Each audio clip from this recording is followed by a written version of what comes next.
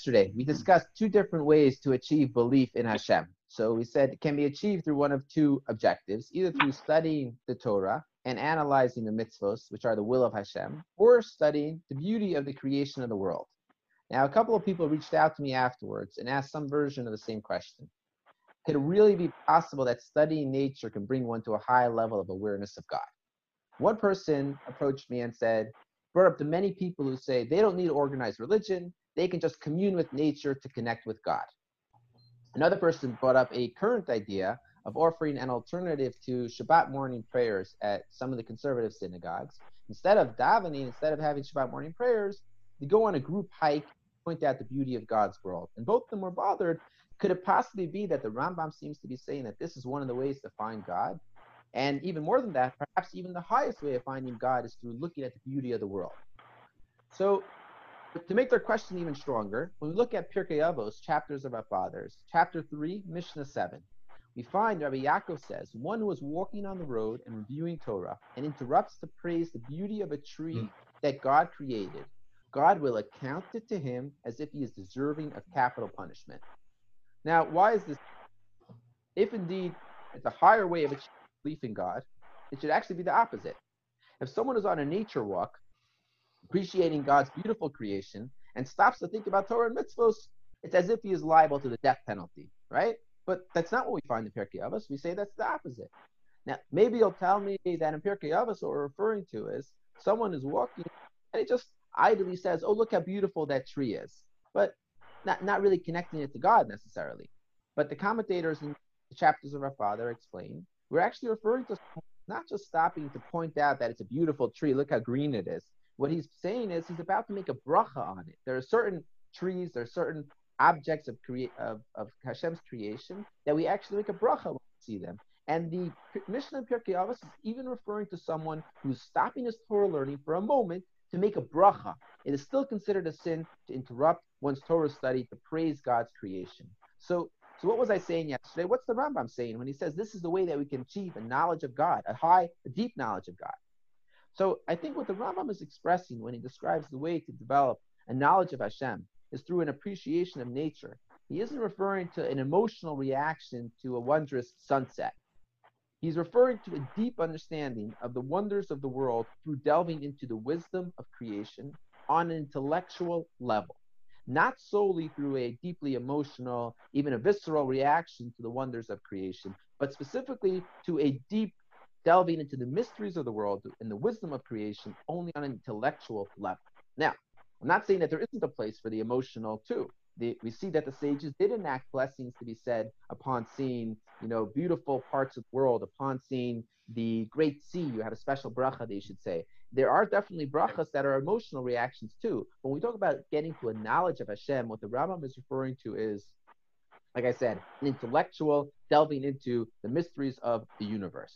And that deeper appreciation for the natural world that will bring about a knowledge of God can only be accomplished through this intellectual appreciation for the vast complexities of our universe and the mysteries that we will never solve.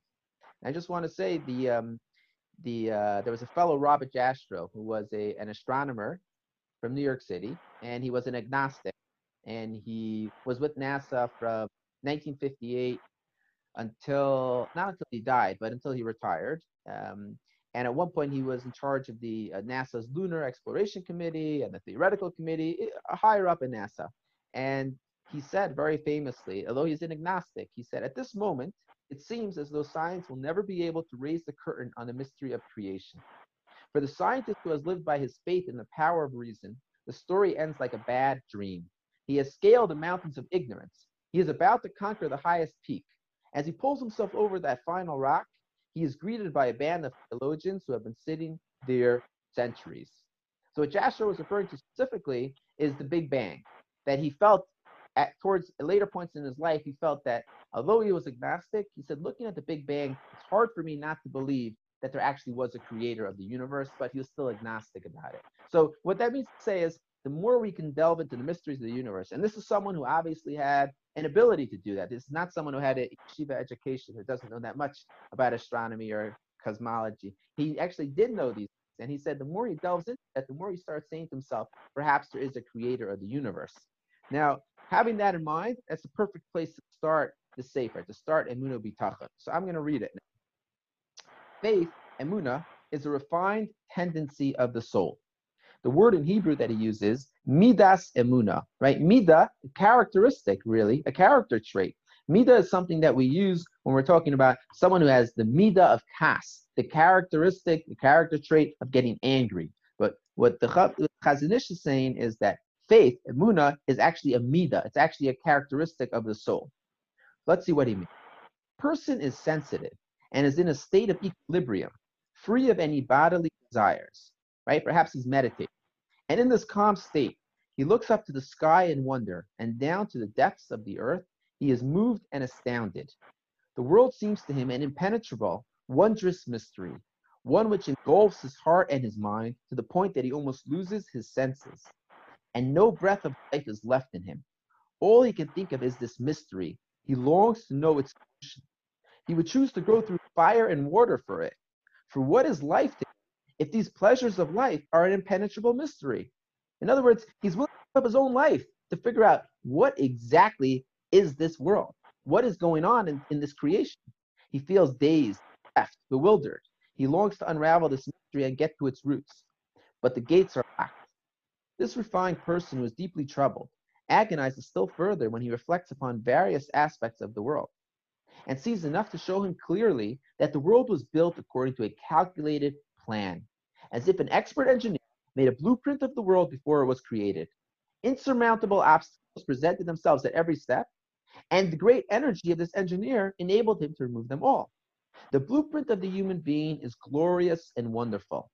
The planner saw that man would not be able to wear the crown that was bestowed upon him as the jewel of creation without detailed information about the contents of the world, from the inanimate to the flora, to all objects of all kinds, right? So he's describing it, if you would make believe that there was no God who created the world, but you're looking at everything in the world that has to be, it is perfectly calibrated for the existence of whatever exists on this universe, on planet Earth.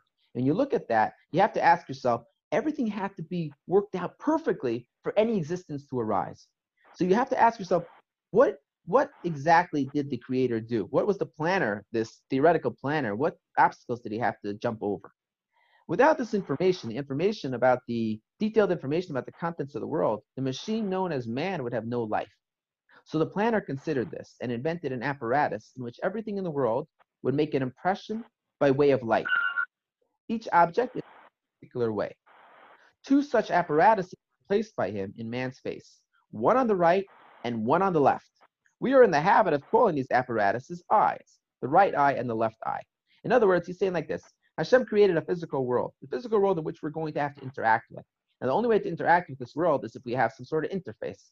Now, if we didn't have this interface where we actually have the ability to take information and process it through these two objects of light, we wouldn't have no ability to actually have any interaction with this physical world. And the entire game would have been up before it started. Now, the wisdom expressed in the eye is endless. Throughout the generations, wise men have studied the eye in an attempt to understand the treasures of wisdom hidden in its creation, and they still have yet fathomed it completely, which I think is still true today, but certainly was true when he wrote this. For example, the way that the eye is, if we had only one eye, we wouldn't have depth perception. And if the eyes were too close together, we would have double vision. And if the eyes were too far apart, we also would not have depth perception, right? So the specific places where the eyes are and the way that it takes the information in and it flips it over, and our brain doesn't see it flipped over, but our brain actually sees it the right way up. All of these things are the way that we're able to interface with the world, and this is the way in which Hashem set us up from the beginning so that we have this ability, and we think of it as totally natural because we're all used to it. But he's going to get into exactly how this is amazing and how the other steps of how we interact with the world are all really on the same level, that when you think about it, it's just natural. But if you think about it a little bit deeper, then you say to yourself, it's incredible that the maker of the world decided that we needed to have this interaction with the world, and therefore we needed to have this ability, this interface together with those two eyes. I think we'll stop over here for tonight. Hope everybody is doing well. Take care and be well. Right. Night.